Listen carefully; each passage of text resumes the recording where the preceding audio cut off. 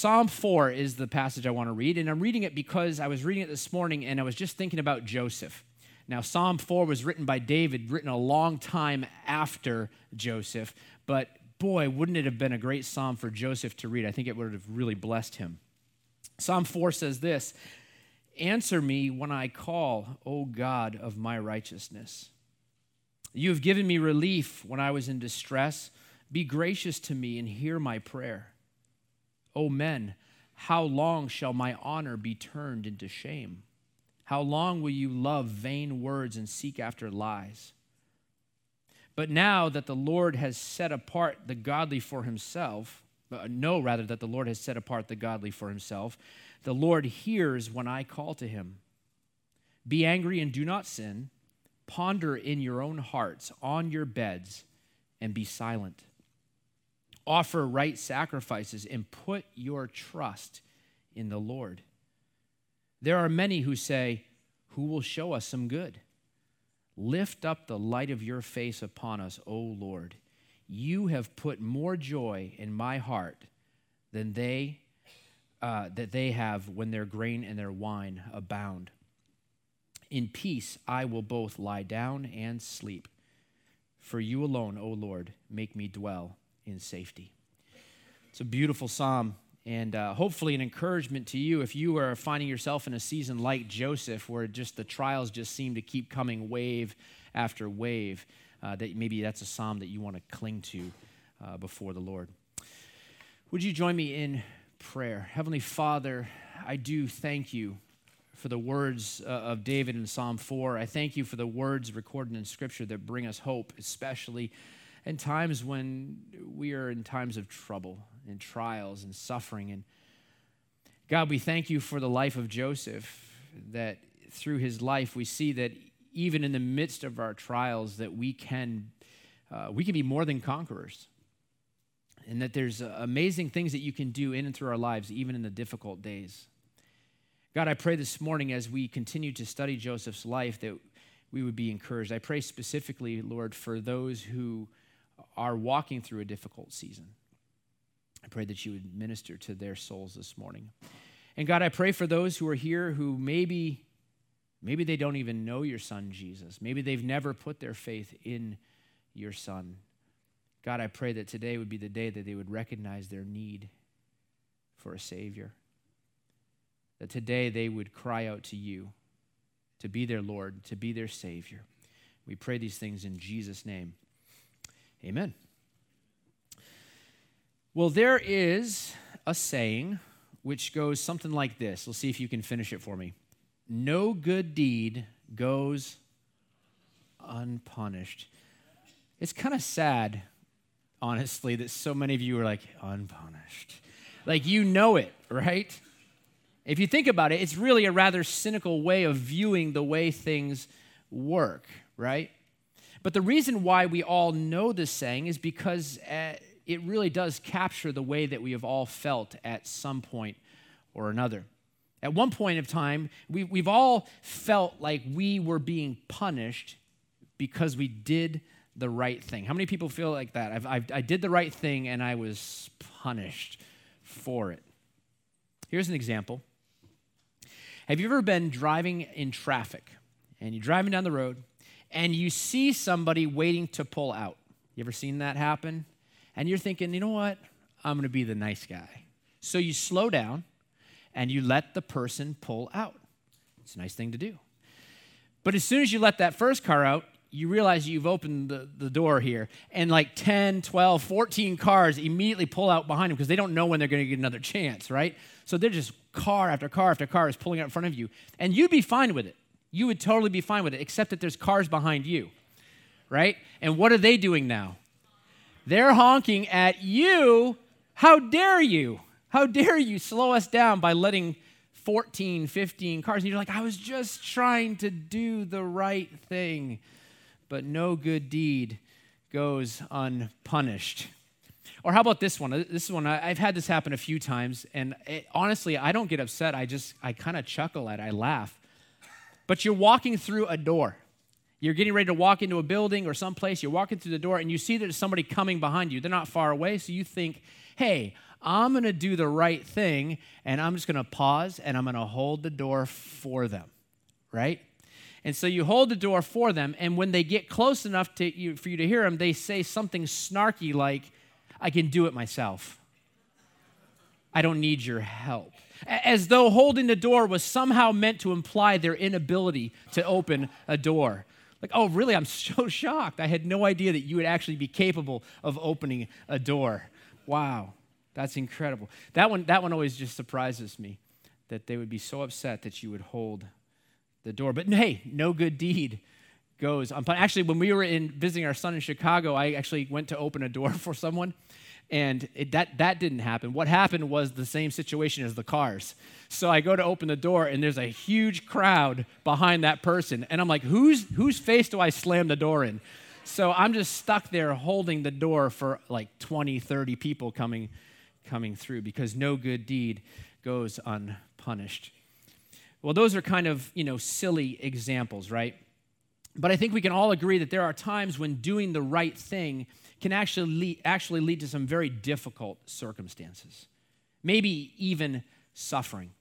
Last week, as we left off in our continuing study on the life of Joseph, we saw that Joseph was being thrown into prison, an Egyptian prison, because he chose to do the right thing.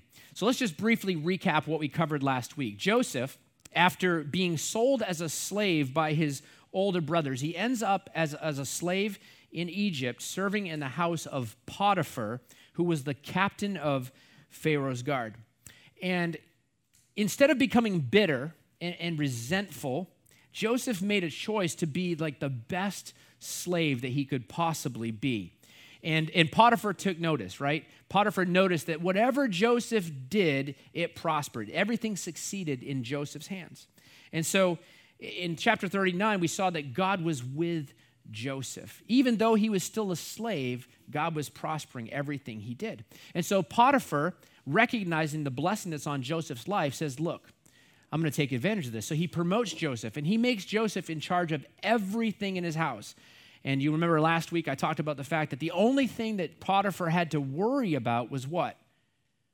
What he ate, right? He had to worry about what he would eat for breakfast, lunch, and dinner. And that's all that Potiphar concerned himself with, because Joseph had so much blessing and favor on his life.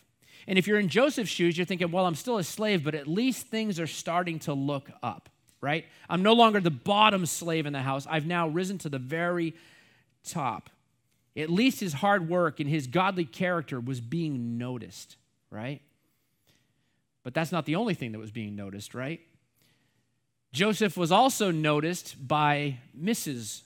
Potiphar, right? Because Joseph was an exceedingly good-looking man, right? And Mrs. Potiphar saw him, and she was determined that she was going to sleep with Joseph. And so day after day, she made advances toward him, and day after day, we're told that Joseph refused. He refused. He refused to compromise his character.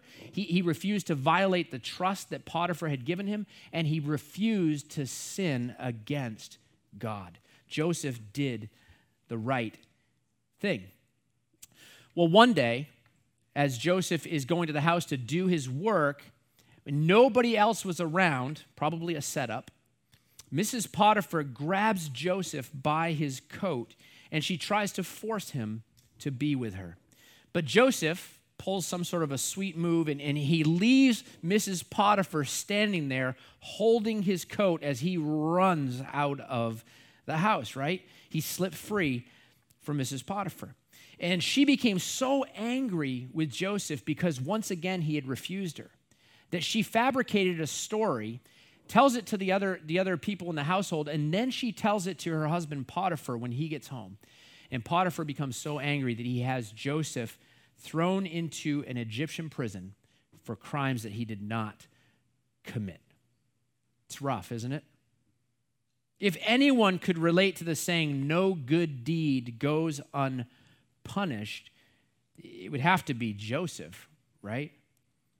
And it would have been so easy for Joseph to just throw in the towel and give up. I'm done with this. I'm done trying to do the right thing. I've done the right thing over and over and over again. And every time, things just get worse. I take 2 steps forward and 5 steps back, right?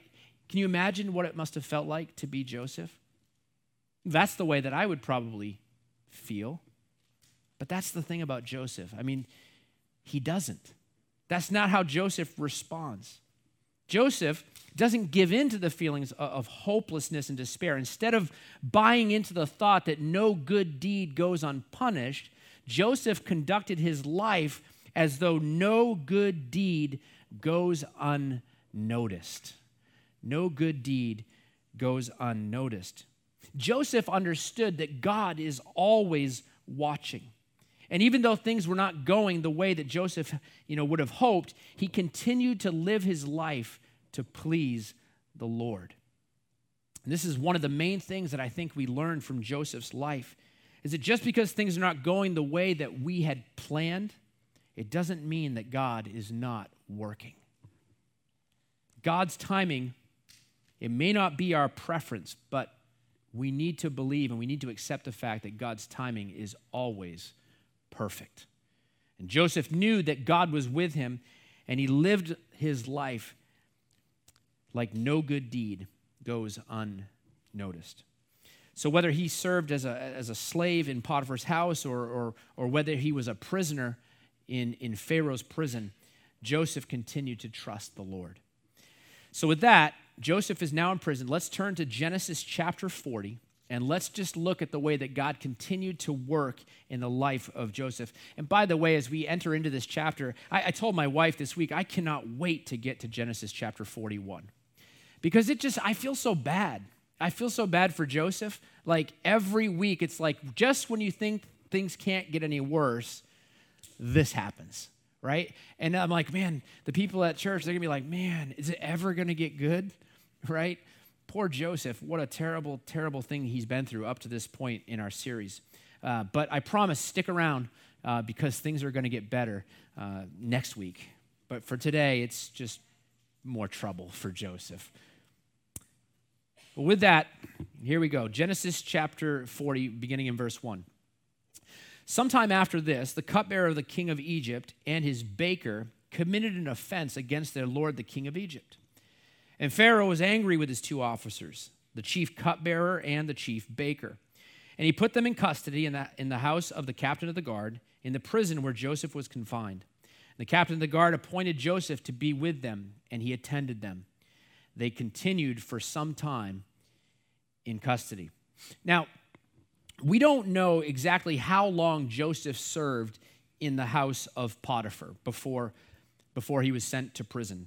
Long enough, right, for him to work his way up and eventually rebuff Mrs. Potiphar and eventually to be thrown in prison. And we don't know how long he was in prison before he ends up meeting the cupbearer and the baker. But after some time of being in there and after some time of them being in the prison, he meets the cupbearer and the baker. By the way, some of your translations call it the butler and the baker. And I told you that I often refer to him as the butcher and the baker. But thankfully, the ESV calls him the cupbearer, which is actually a better picture of what he did. And hopefully I won't call him a butcher today. Well, after some time has passed, the text says that Pharaoh's cupbearer and his baker committed an offense against Pharaoh, which made him so angry that he put both of them in prison. So let's just talk a little bit about their roles, the cupbearer and the baker, because first of all, we don't really have cupbearers today. We do have butlers. Batman had one, right?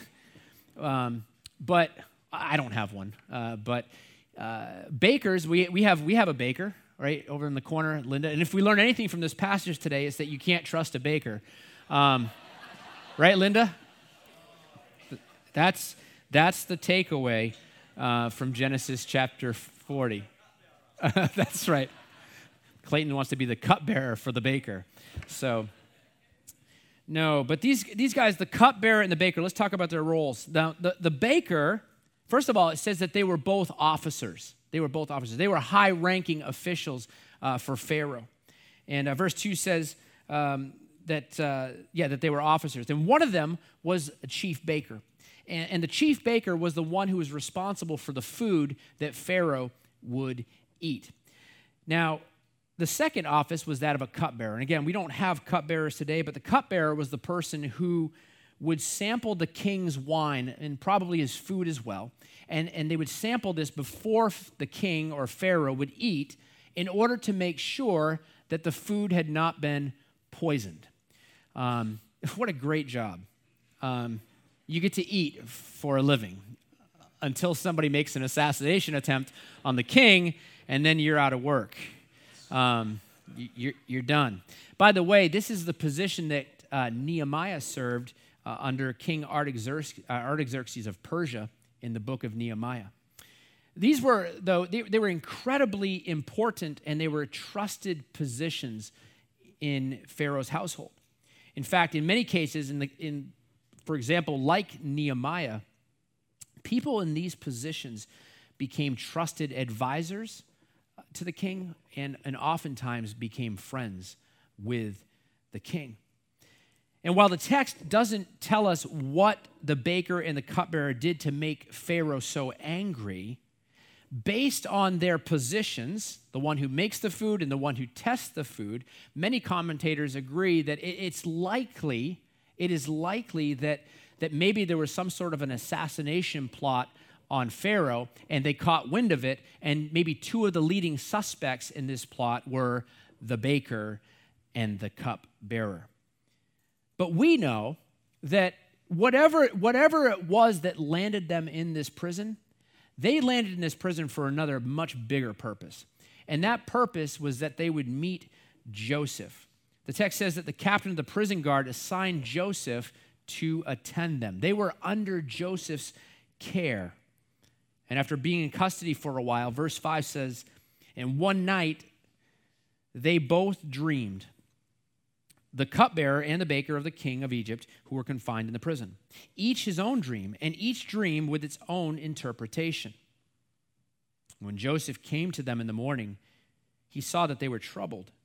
So he asked Pharaoh's officers who were with him in custody in his master's house, why are your faces downcast today?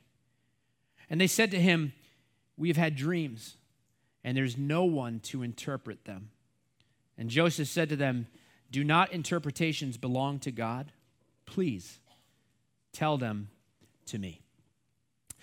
So the cupbearer and the baker, they've been in prison with Joseph for some unspecified amount of time. And on one particular night, both the cupbearer and the baker each have a dream that completely rattles them. It's not just a regular dream. Like, we all have dreams, right? You have a dream and you wake up, you're like, that was so dumb, right?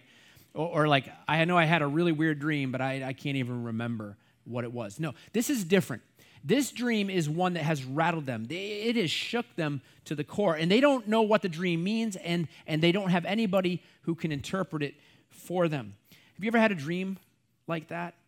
Just a dream that you wake up and you're like, I have no idea what that is, but I really believe that God was trying to show me something. Have you ever had something like that happen? I have.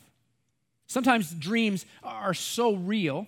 Sometimes dreams are so real that you have to wake yourself up by like pinching yourself or something, right? To snap out of it, right? Because you're like, man, that was so real. Somebody was hurt or somebody was suffering. And you're like, man, that was so real. And other times it's like I wake up and I'm like, man, I feel like the Lord really put that person on my heart for a purpose. And the dream is so real that I feel like I need to go to God and say, God, what do you want me to do with this? What am I supposed to do with this dream? Now, not all dreams are like that, right? And I think sometimes people think that every time they have a dream, it's definitely some sort of prophetic vision. And so I don't know if you remember, but early in our series when we talked about Joseph's dreams, I shared some thoughts about dreams. And I stressed the importance of recognizing that not all of our dreams are from the Lord. Sometimes it's a matter of an overactive brain, right? Like you shouldn't have had that extra can of soda before you went to bed, or that coffee, or whatever it was. I also stressed the fact that God's primary way of speaking to his children is through his word, right? It's through the Bible. And nothing that God ever speaks through a dream is going to contradict what he's already revealed in his word. And so while I believe that God can and does speak to people through dreams, even today, it should not be the primary way that we seek to hear from God. You know, it shouldn't be like every night when you go to bed, like, God, tonight, would you please speak to me through a dream? Why not just say, God, would you please speak to me through your word, right? That's the way that God primarily speaks to us. And if he speaks to us through a dream, then the final thing that I stress is make sure that if God is the one who gives the dream, make sure you get your marching orders and the interpretation from God as well. Amen? Well, the cupbearer and the baker, they've both had a dream, and these dreams, they are from the Lord. And both of these men are so troubled by their dream that they can't hide it. They are distraught. And when Joseph shows up in the morning to check on them, he says, "Why are your faces downcast today?" Joseph looks at them, and he can see that they are carrying a very particular burden today. And it's kind of weird, right? Because where are they? They're in prison. So, hey, guys, why are you so sad? I used to be the cupbearer to the king. I'm in prison. What's wrong with you, Joseph? Like, duh, right? But it's more than that, right? It's more than the normal sadness that they're carrying. They are distraught. Their faces can't hide it. They're troubled to the core, and it's written all over their faces. But there's something else here that I think is kind of spectacular. It's amazing, really, and it reveals a whole lot about Joseph's character, because guess who else is in prison? Joseph. And Joseph is there, and we know that he's there not because of anything wrong that he's done, right?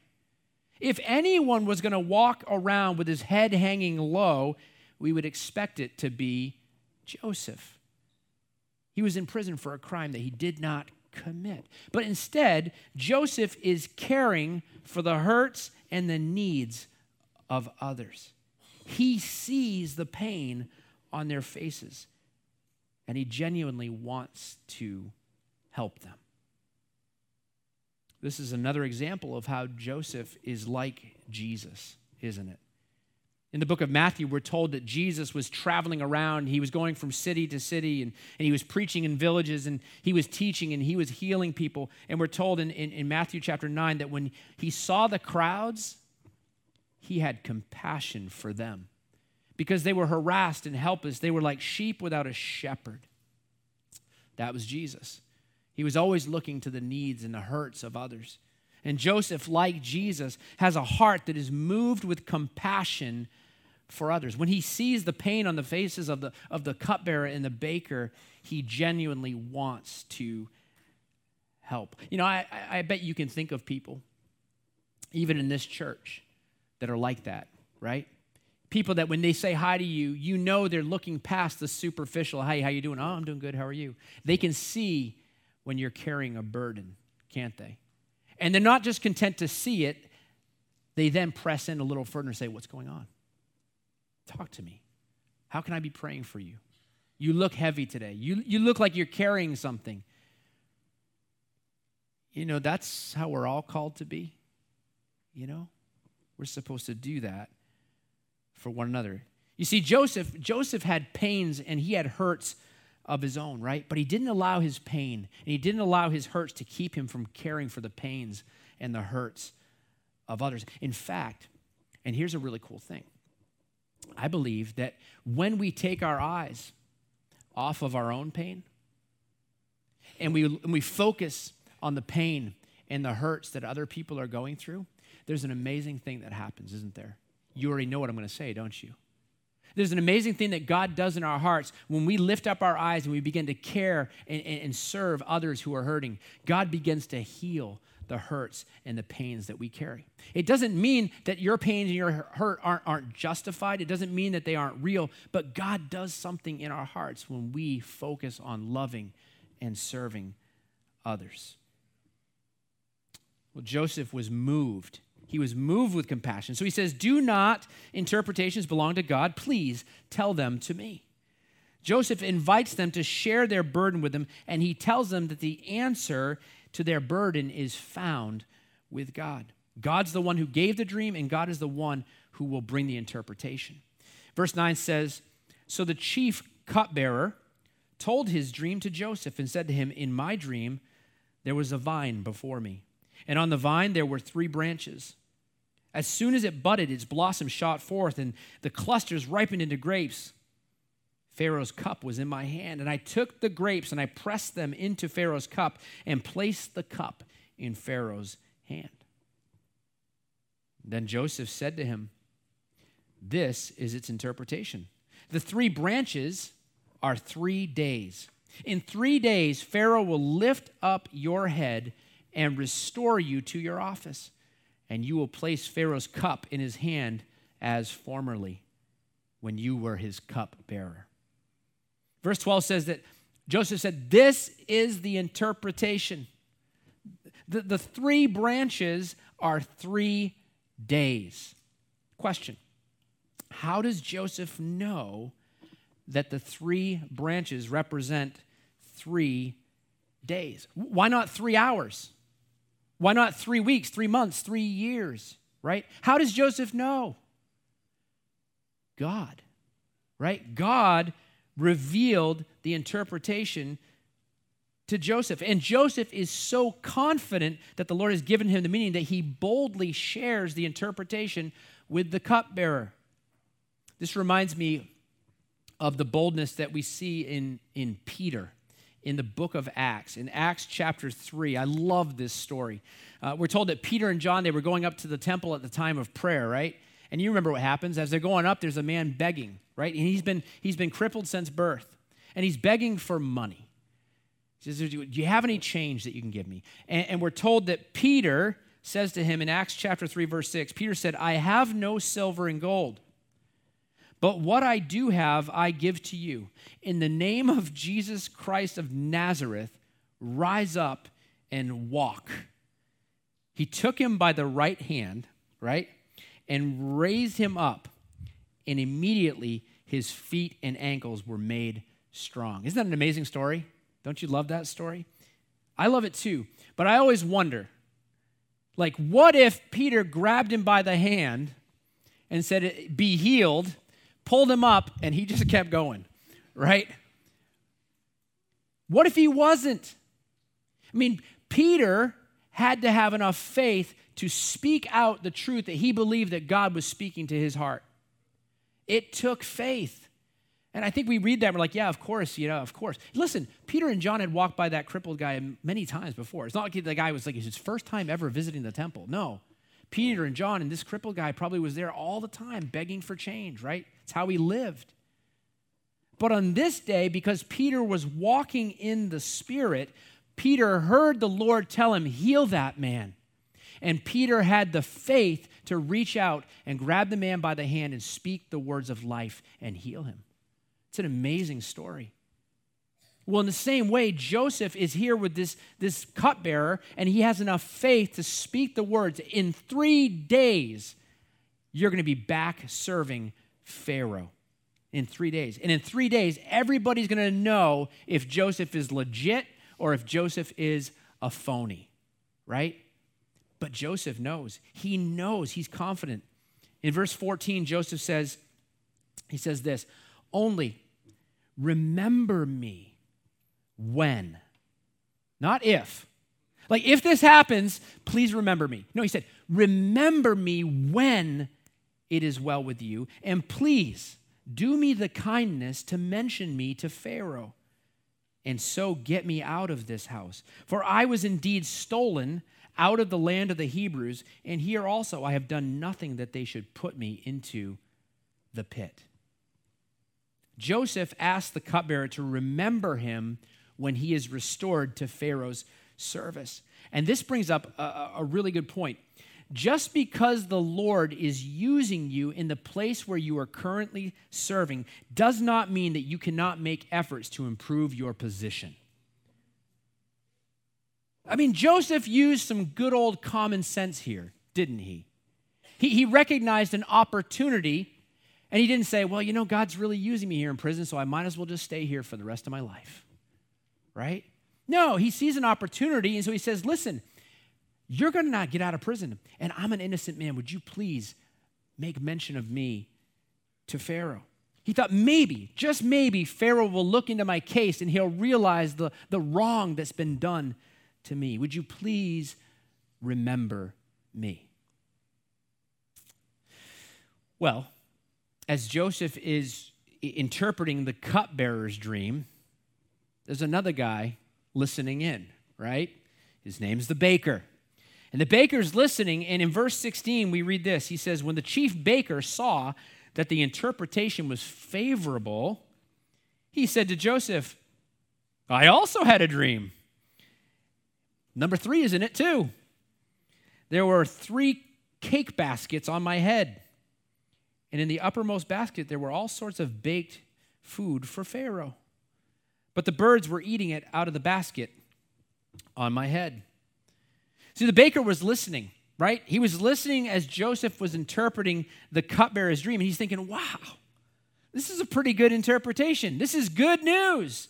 My buddy, the cupbearer, he's going to be working for Pharaoh in 3 days, right? And my dream has 3 things too. So maybe, just maybe, in 3 days, I'm also going to be freed from prison, and I'm also going to be restored to Pharaoh's service. So he says, Joseph, do mine.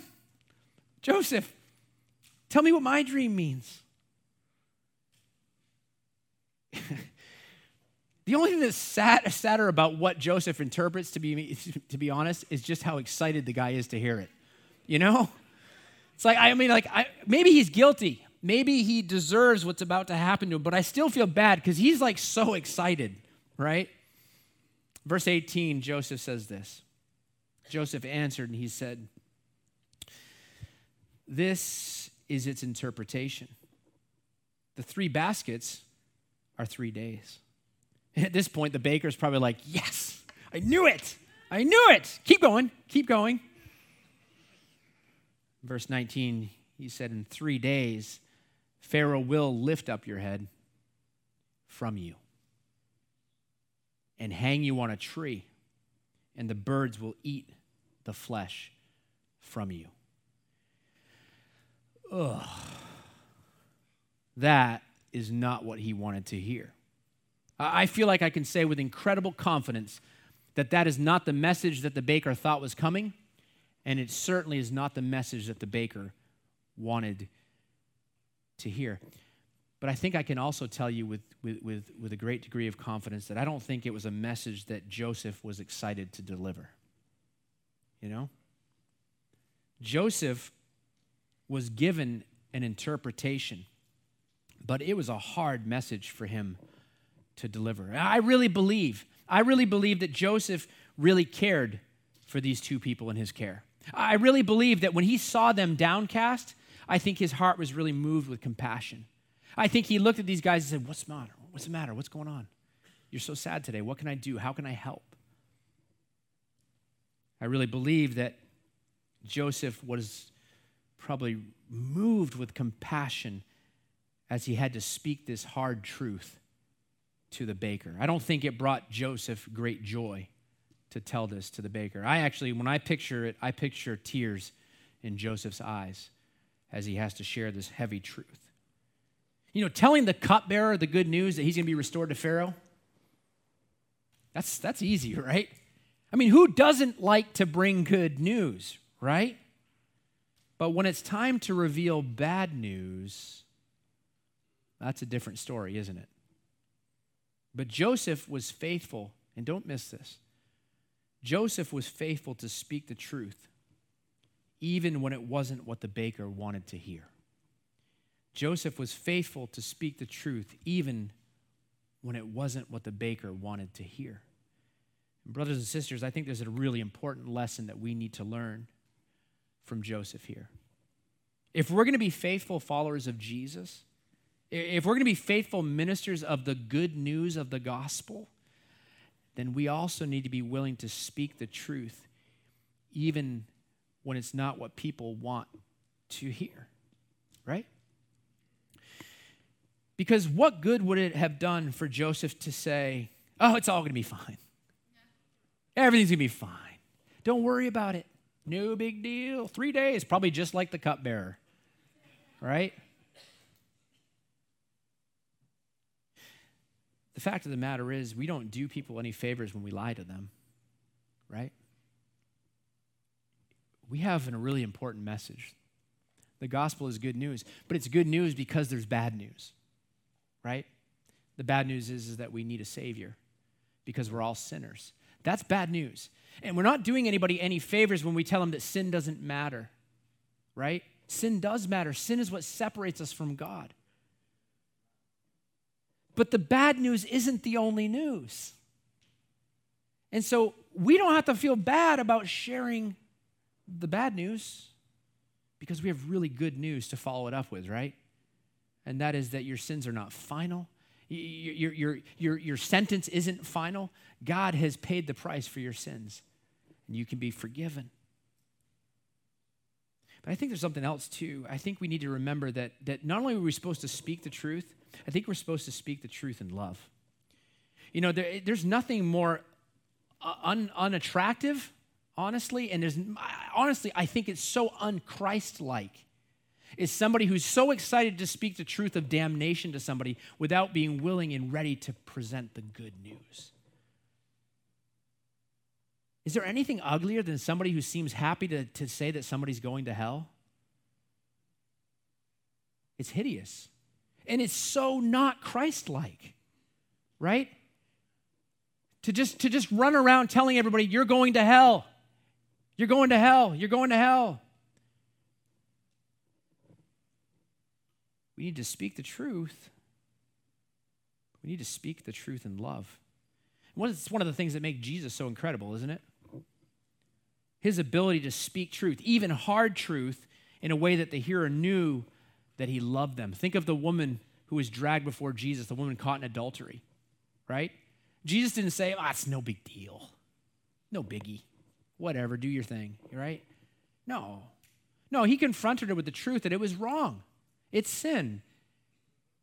But he brought hope with him too, didn't he? And she knew that he cared. He knew.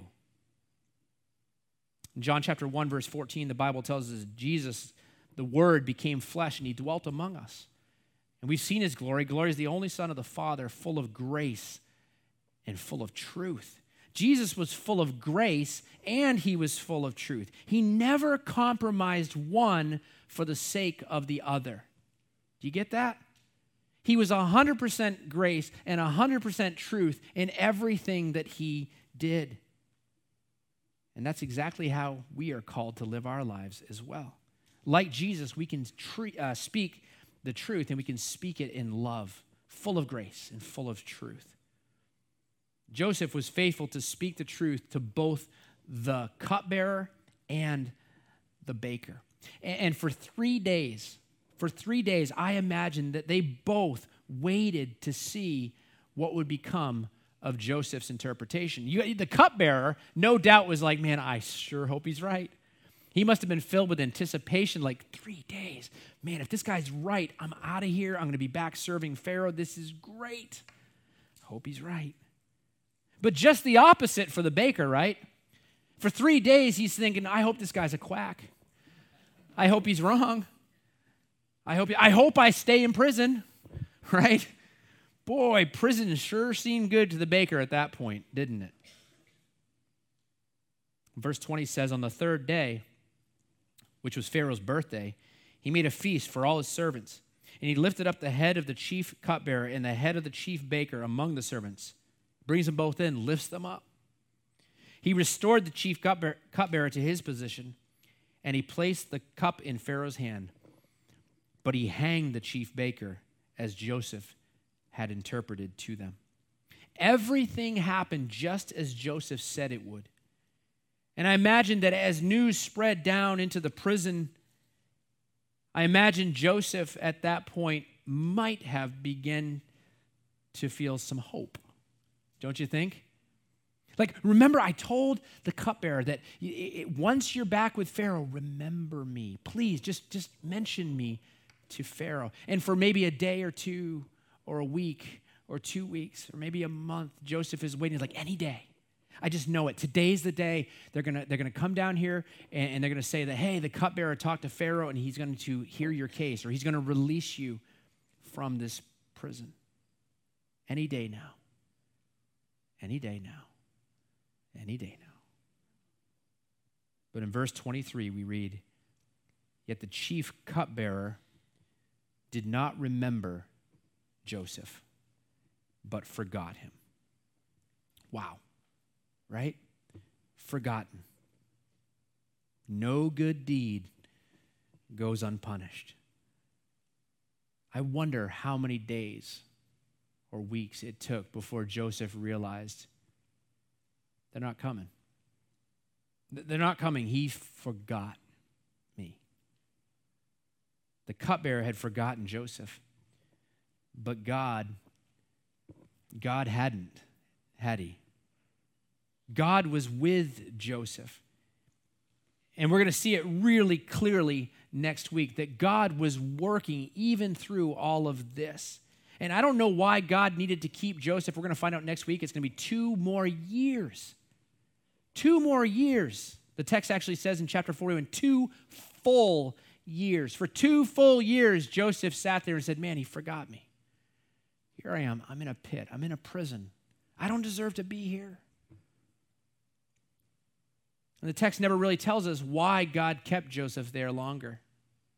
But God was doing something.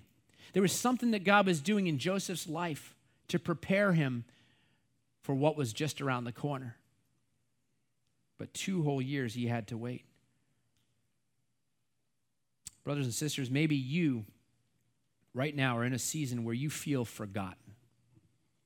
Maybe you're in a season of life where the trials and difficulties, they just keep coming at you wave after wave. And maybe for you, it is hard. It's hard to just put one foot in front of the other, right? Like it's hard sometimes just to get out of bed in the morning. If that's you, my prayer is that, like Joseph, you would cling to the truth that no good deed goes unnoticed. God is watching, and he is with you. That's what we looked at last week, that God was with Joseph. He was with him in Potiphar's house, and he was with him in the prison. My prayer is that, like Joseph, even in the midst of your pain, that you would have eyes to see the hurts of those around you. That you wouldn't become so focused on your own pain that you fail to see the needs of the people all around you. I want to encourage you that maybe that's the step that you need to take right now. If that's where you're at, if you're feeling that way, maybe it's time to say, how can I serve? Who do I need to focus on? Who needs my prayers? Who needs an ear to listen to? And finally, my prayer is that like Joseph, that we would be faithful ministers of the gospel, that we would be willing to speak the truth in love to those that the Lord has put in our path. And you know what's really great? You know, as hard as it is to tell someone the bad news, as I said before, we have good news that follows it, right? You know, poor Joseph, all he had to share with the baker was the bad news. But we have good news that we can share with people. The bad news, again, is that sin has separated us from God, right? The Bible says that we have all sinned. And if you're breathing right now, you know that you have sinned. You know that you have done things that have separated you from God. The Bible also tells us that God made a way to pay for those sins. He sent his son Jesus to pay the price for our sins. The bad news is that if you've never received Jesus, that you are separated from God. And it's an eternal separation if you don't receive his son, Jesus. That's bad news. It's bad news. And we're not doing each other any favors if we just say, oh, do what you want. If you want to follow Jesus, follow him. If you don't. It doesn't matter. It does matter. It matters. If you don't know Jesus and you die, you will be separated from him for all eternity. You will be separated from God for all eternity. That's bad news. But the good news is that Jesus came into this world and he paid the price for our sins. He covered the debt for our sins. He died in our place. 2,000 years ago, he died on a cross. And he was buried in a tomb in Jerusalem. And 3 days later, he came back to life. And with his death, he defeated sin. Yeah? And with his resurrection, he defeated death, didn't he? And because of his death and because of his resurrection, because he paid the price for our sins, he then offers forgiveness to all who will receive him. The Bible says, for God so loved the world that he gave his only son, that whoever believes in him would not be separated for eternity, but would receive eternal life. The good news is that our sins can be forgiven. And so if you're here today and you have never received the forgiveness of God, then today's the day, right? Today's the day where it's time to say, yes, thank you, God, for sending your son to die in my place. Thank you, God, for sending Jesus for me. And thank you, Jesus, for paying the price for my sins and rising from the grave. And so this morning, if you have never received Jesus as your personal Lord and Savior, I want to invite you to do that this morning. I'm going to pray a prayer. There's nothing magic about the words that I'm going to pray. What matters is what's in your heart. Do you believe that Jesus died for your sins? And are you willing to say, Jesus, forgive me for my sins? Are you willing to say, Jesus, I want to follow you? Would you be my Lord and would you be my Savior? That's the magic. That's where it's at. It's what's in your heart. So what I say, I'm going to ask you if you want to pray to receive Christ this morning, you can just repeat after me. But what's really important is what's taking place in your heart. Okay? Let me pray. Heavenly Father, we thank you so much for your word. We thank you, God, for the privilege that we have to read about the way that you worked in and through Joseph's life. And God, this morning, I want to thank you that Joseph was willing to speak both the good and the bad news. Because he modeled something for us. God, we recognize that there is bad news. The bad news is that we were separated from you. The good news is that we can receive forgiveness because of you. And so, God, this morning, if there's somebody here this morning who has never received your son Jesus as their Savior, God, I pray that right now, that you would break through any fear, that you would break through any pride, anything that's holding them back from giving their life over to you. I pray that you would break through that right now by the power of your Holy Spirit.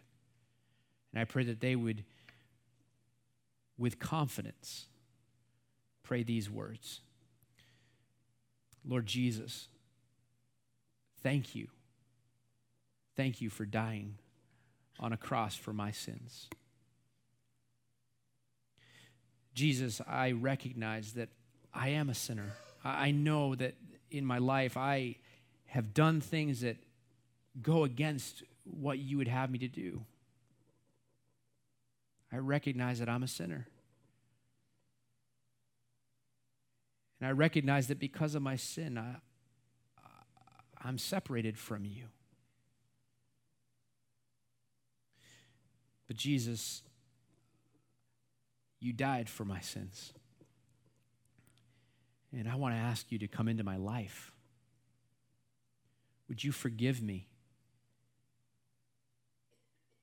Would you come into my life and help me now to live for you? Thank you for forgiving me. And thank you for giving me life. Help me now to live for you. In Jesus' name, I pray. Amen.